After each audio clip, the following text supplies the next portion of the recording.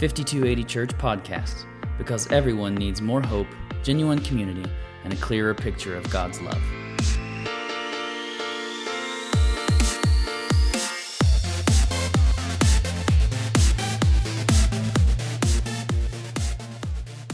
Hi there, and welcome into 5280 Church Podcast. 5280 Church exists for those searching to know God. Whether you are a longtime churchgoer or spiritually frustrated and homeless, we strive to create a safe space where you can come interact with others on the same journey and ask the tough questions. At 5280 Church, we believe that Jesus is the ultimate personification of God, but we encourage everyone to be in their own process of seeking, finding, and knowing God. No judgment, no exceptions. You can join our community at our website, 5280church.com, or on Facebook at 5280 Church. Each Sunday, we broadcast a portion of our service on Facebook Live to give you a taste of what your experience will be, and so you can meet some friendly faces. Tune in and interact with our host, asking your questions and digging deep into all things spiritual. In this series, #Blessed, we are taking a close look at the beginning of Matthew chapter 5, a section commonly known as the Beatitudes. In this passage, Jesus declares a blessing over several categories of people. However, his choice of people groups is interesting. It seems he wants to write a script that flips our preconceived notions on its head. It's the poor, the weak, and the non-violent that appear to receive Jesus' stamp of approval. What are we to make of this? And what does it actually mean to be blessed? Jump in with us as we seek to find the truth behind Jesus' famous mountaintop address. And without further ado, #Blessed.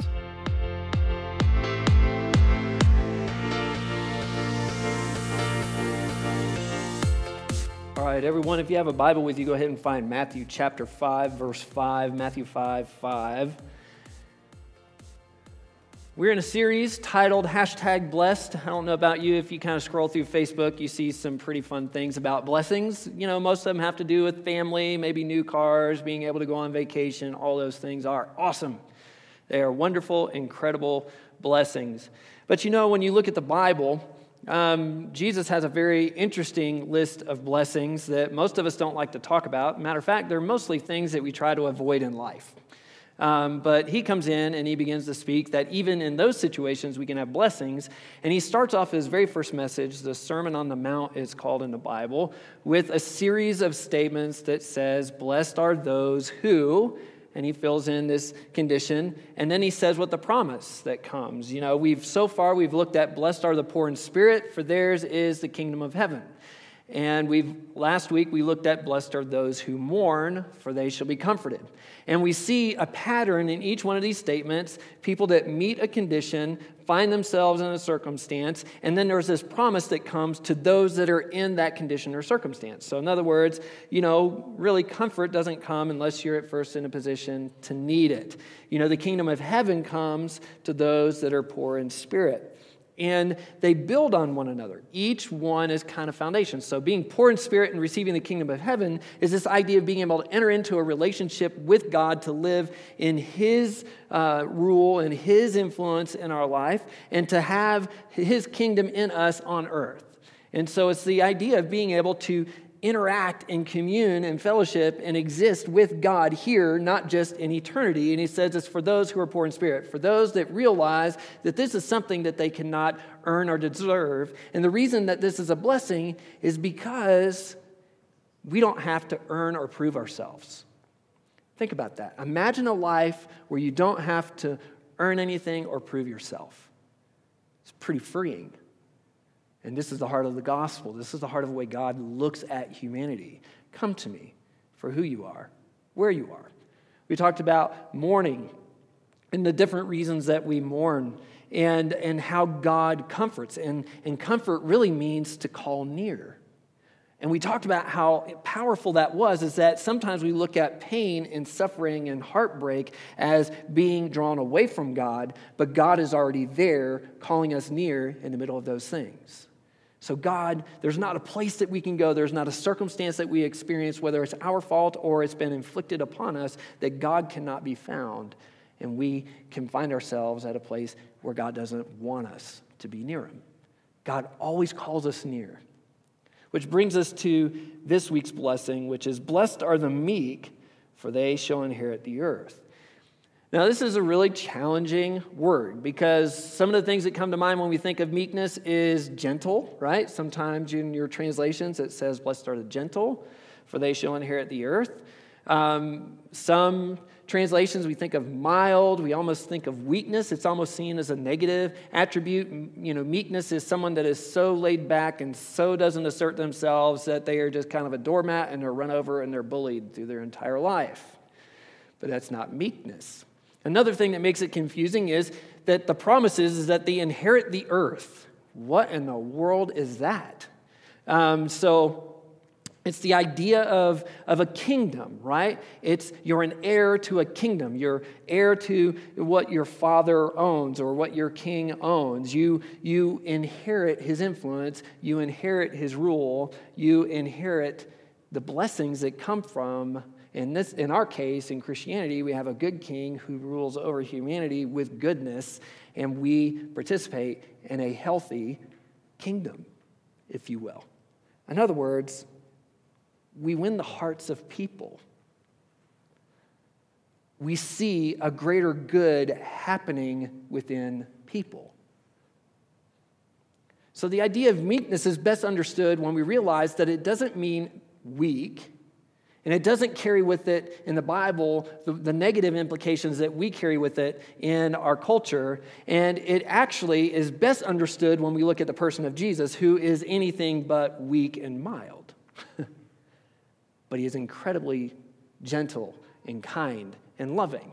So you have God who speaks and the universe is created, incredible power, who makes himself completely approachable in the person of Jesus to every person on the planet, no matter what your social economic status is, no matter whether you're a church person or an unchurched person, whether you've gotten it right your whole life, which you haven't, and you've blown it miserably, all people could come to God. Think about that. All people can come to God, look him in the eyes, and receive gentleness. Meekness is best understood as power under restraint. It's in Greek language, they use it to describe a broken horse, right? When you get a wild horse and you try to ride it, I've seen it, I wouldn't do it. I rode one horse in my life, I'll tell you about that in a second. But trying to break a horse is impossible. And the idea that, you're convincing this animal that could kill you at any moment that you could approach it and ride it and control it is a pretty powerful thing. But the truth is, the animal's still in control. It's the animal's decision whether they want you to be around it. So there's this incredible power under restraint. The horse hasn't lost its power, it's just chose to exercise it in a different way. For me, my first horseback riding experience was on a horse named Rocket. And so we go out on a horseback ride, and turns out Rocket is not really a good name for this animal because turtles move faster than this horse. So the whole trail takes off. They're going through the fields of Montana. It's beautiful scenery. I got to see about 20 yards of it, while they got to see about 1.5 miles of it. And this horse was not going anywhere, no matter how much you tried to spur it on, no matter how much you said giddy up, no matter how much you encourage it. The horse was going to go at the pace it was going, and it was not fast until the lead horse turns around. Then he turned around and took off. He ran the complete opposite direction. So here's a guy that's never ridden a horse before in his life, holding on for dear life. I swear, I'm holding the neck of this horse because I am all over the place. But anyway, I realized very quickly that this animal is in complete control, and I'm just going along for the ride. And I think that's a pretty good picture of how most of us feel in life. And we wrestle with that because we want to be in control. And Jesus is simply saying that the blessing comes to those who are meek, who realize that there is a greater power that is in control of all things, who is sustaining and leading and guiding. And a person that understands that they have nothing to earn or prove, that God is in every circumstance. They have heard his voice calling in the depths of darkness, can walk in meekness, realizing that it's not up to them. What's really incredible is that God's power starts to become an influence through our life. Think of it like this. Those that are meek inherit the earth. If you understand meekness, you will influence the world. It's like a surgeon who has incredible power but knows how to apply it very specifically and gently to the most difficult of operations. God promises you that kind of power if you're meek. So let's talk about the power that the meek have to bring healing to the world. We know that our hearts are broken over a lot of things: broken relationships, broken faith, broken dreams, and the brokenness of others. All of these things affect our lives. We can have power to change those things. First of three ways that we can do that is realizing that the meek are free from the need of validation. Right? Going back to, blessed are those who are poor in spirit, for they receive the kingdom of heaven. They realize that they have nothing to earn. They don't have anything to prove. Just like Jesus walked on the earth, he didn't come and need validation or affirmation of who he was. He simply was who he was. There was no need for him to feel like he had to align himself with any particular group of people. There was no sense of angst and turmoil over what was going on. There's brokenness. His heart was crushed over things that he saw were happening in people's lives and what was going on around him, but it was a very different response. The way Jesus responded was not in a need for validation. Matter of fact, when people tried to validate him, tried to elevate him as king, tried to make him what they thought he should be, he resisted those things and simply rested back on the fact that he was God in the flesh and he had one desire and one desire only, and that is to model a loving, connected relationship with the Heavenly Father and letting people see what that does in a person's life. At every turn, that's Jesus' message. I and the Father are one. As you see me, you're seeing the Father. And as you look at me, you're seeing how I want you to relate to the Father and how I want to restore that broken relationship. I want you to see that you can approach God. I want to show you how you can connect with God. You don't need to church yourself up. You don't need to align yourself perfectly theologically. You simply need to come and you need to allow me to lead you and guide you. See, when we get into the game of validation, we start picking theological camps. And theology is important, but I promise you that every theology falls short because it takes an aspect of God and tries to define it. Or it takes a picture of God and tries to define it. But God is bigger than our theology. All theology is incomplete because it has to be connected to other aspects of God and other activities of God. It's taking the entire book of the Bible and trying to reduce it down to a handful of points. There's always going to be a gap. It's always going to fall short. It may help us understand a particular aspect of God. It may help us understand a particular working of God in our life, but it will never, never give us a complete picture of God by which we should view ourselves or others. And for most of us, we pick theological camps to validate our opinions. Very few of us anymore come to the Bible with an open mind. Very few of us go to Google with an open mind. We're looking for validation. Someone that thinks the way we think, feels the way we feel. And that's not entirely bad. But where it breaks down is, if you're seeking validation, whoever you align yourself with, you just gave them the power to define your identity. This is why Jesus didn't submit himself to any other authority around. He was the authority. To submit himself to a particular camp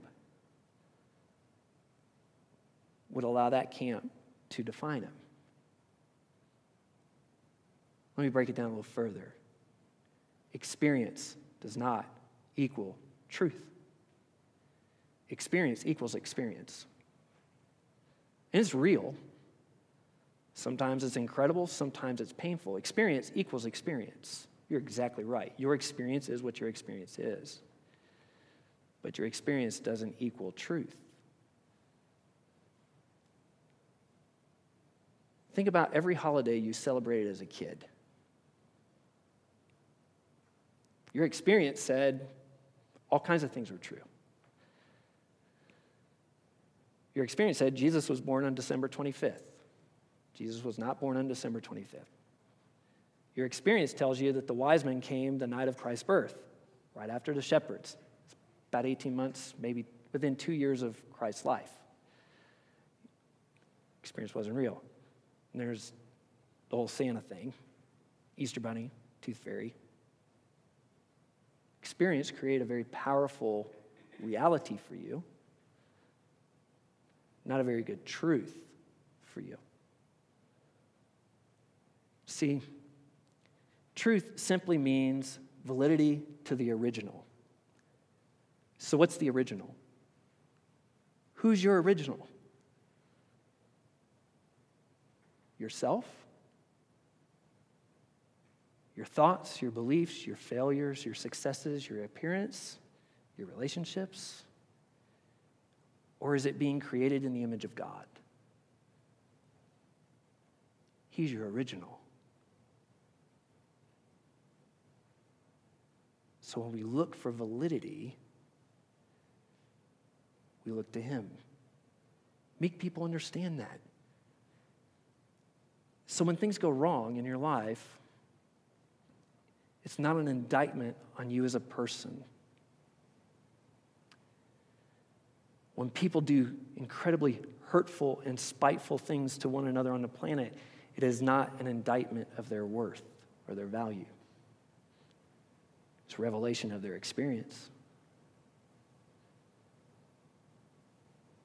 But aligning ourselves and choosing sides, looking for validation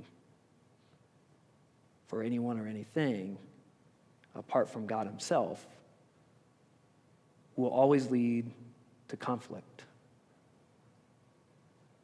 Unresolvable conflict. It will pit you against other humans. Sometimes pit you against yourself. Jesus didn't do that. People that are meek are centered, they're okay with who they are, they realize that no matter what, God is there, they can trust Him, they can look to Him and follow Him. Second way that the meek bring power to the world is that they acknowledge rebellion towards God and selfishness towards others. That's sin. Sin is our rebellion towards God and selfishness towards others. They acknowledge that it exists. Minimizing sin and brokenness is to trivialize people that have been victimized and hurt by it. To amplify it is to crush them under the weight of it. Jesus did neither one. He acknowledged it. You see both extremes in the tendency with a woman caught in adultery, right? It's a passage in the Bible where Jesus enters and there's this crowd of angry men with rocks in their hands and a woman lying on the ground and the accusation against Jesus saying, all right, Jesus, we finally got you. This was to test Him. This woman was a pawn to try to test Him. And said, okay, Jesus, the law says that anybody caught in adultery should be stoned and killed. What do you say? And Jesus does this incredible thing that none of us really get. He kneels down and He starts writing in the sand. We have no idea what He wrote in the sand. I'm not even going to speculate. But I want you to understand something. If you're the angry crowd, you're amplifying this woman's sin. The law says to condemn and throw the rocks, and you're holding those rocks. What is between your hands and the woman caught in adultery? Jesus.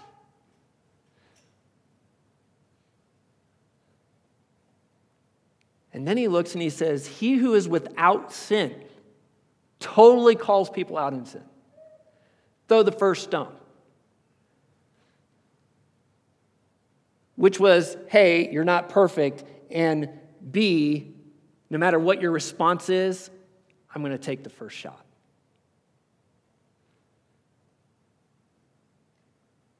That's power. God dealt with sin in profound and powerful ways. He didn't marginalize it. He didn't normalize it. He didn't excuse it. He didn't wipe it out. And for those that would jump to the condemnation side of sin, he says, listen, I'm there, and I will take the condemnation. Why is that important? Because it's not just about the woman and it's not just about the man. There were families that were ripped apart by adultery. Have you ever been around somebody who has experienced that betrayal? It's bigger than our view. It's bigger than our theology. It's bigger than being a fundy. It's bigger than being a progressive Christian. It's bigger. It's about a gospel that God loves and redeems both the victimizer and the victim. It's God loving both those who have committed sin and those that have been affected by it. It's about God stepping in and intervening and taking the punishment and offering something better than our own solutions.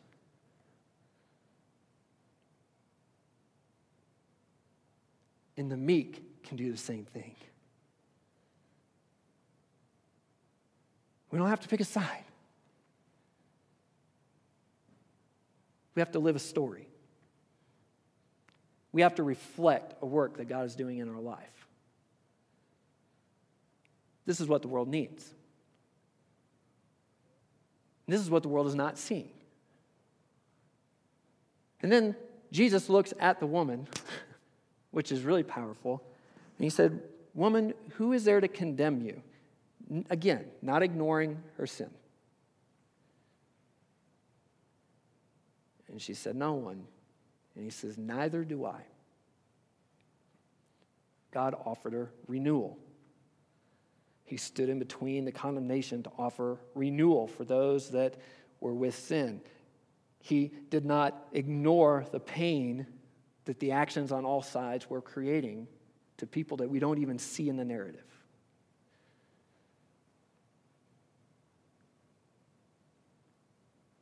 And he did it in a powerful and gentle way. He lived as someone who needed to be redeemed, but didn't need to be redeemed. He entered into people's worlds and stood with them, offering them something that they could not get for themselves. So he acknowledged the rebellion and the sin, and he offered renewal. The third way that the meek bring powerful healing to the world is that they realize humanity's greatest need is to be restored to the image of God. They realize that the narrative isn't about asking Jesus into your heart.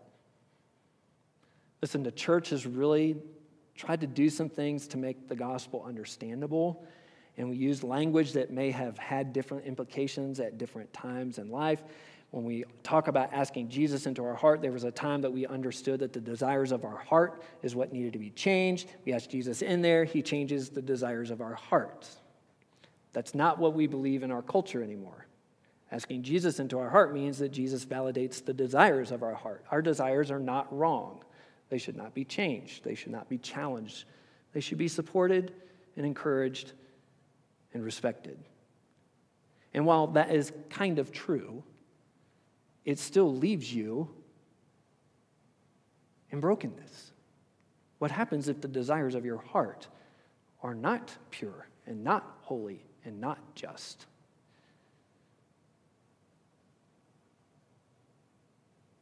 See, they realized that renewal is what they needed. And they realized what the world really needs is renewal. The gospel is about restoring a broken image and a broken relationship. It's bigger than love. The gospel isn't that God loves us, it's a motivation. That's what we experience in a relationship with him, but it's not the gospel. It's not the good news. Because you don't really need the cross for God to love you. It's unnecessary. Just love you and accept you and validate you and care for you, and it's going to be okay. But he subjected himself willfully to this horrendous, torturous death that literally ripped the flesh off of his body and was hung naked on a cross to breathe his last breath, uttering nothing but words of compassion along the way. Why? Why that power? Renewal. To change the desire of humanity. What's the outcome of the gospel? It's not forgiveness. It's part of it. The outcome of the gospel is to be renewed in a relationship with God. Think about it for a second. His story. It's the story of redemption. Genesis. Turn over there for a second. Chapter 1. God has this incredible vision to create an earth that is beautiful and glorious in the center of a universe that is more astounding than any of us could ever imagine. The pictures are overwhelming. God breathed all of that into existence. And then he chose to take this vastness, and then he would enter into that creation and get down on his hands and knees and do the unthinkable, and that's create someone in his image with his own hands and breathe his own breath into him. God did not speak distantly to bring you into existence. He personally and intimately formed you, humanity, in his image. Which means there's parts of humanity that are supposed to reflect God. And we also know that we are really poor reflections of God. And a person that is meek understands that they're not anybody's Jesus. We've been taught that, well, you're the Jesus to your parents, to your kids. Well, as parents, if I'm Jesus, my kids don't have a shot at really knowing who he is. Any more than me being the Jesus to the community. They don't have a shot at seeing a clear picture of Jesus because I am a broken vessel and I have the same need that they have, and that is being renewed from the inside out. My goal, my contribution to the story is to do what I was supposed to do when God created humanity, and that is to be a person that lives in a right relationship with God. To show what it's like to enjoy being created in his image. See, God created us, and then as he spoke and he created things, he said it was good, and this is good, and this was good, and this is good, and all of it together is very good. And then he looks at Adam and Eve and he says, listen, it's not good for man to be alone. I'm going to create for you a helper. So he puts them together. He gives them a relationship, this community that they can enjoy with each other that reflects their relationship with him, with no insecurity, no shame, no need for validation, no need for anything, just beautiful and perfect and always loving and always kind without a hardship or a worry or concern or pain. And they were given one rule. Enjoy the relationship. Live in it for all eternity.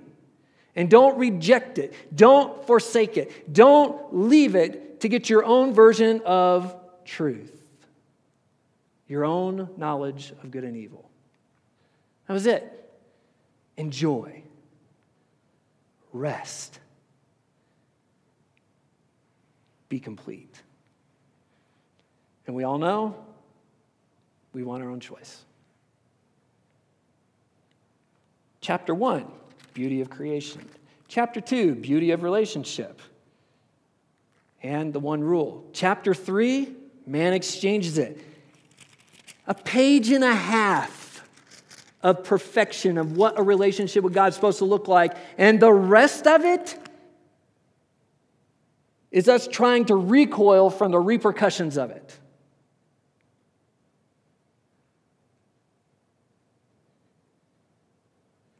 People that are meek clearly see that. And when they're offended, they don't feel the need to retaliate. They feel the need to help people see that they need to be restored the way God is restoring them. See, the goal in life isn't to be Jesus. The goal in life is to point to Jesus.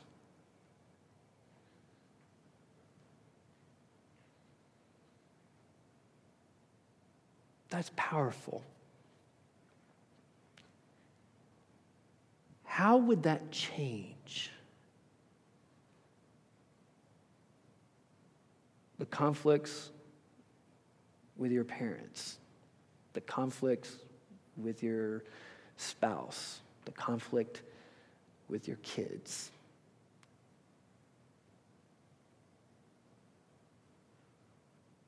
How would this change racism, gender fluidity, Christianity?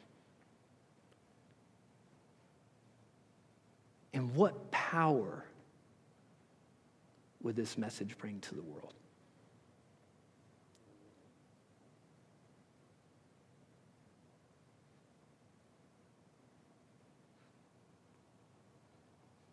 Meekness begins with somebody that knows that they have nothing to earn or prove.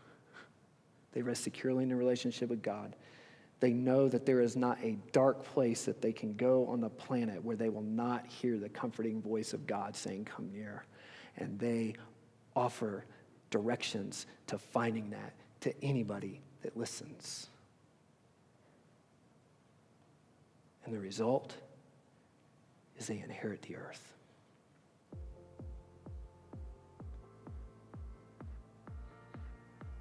The question is that the story we want to live?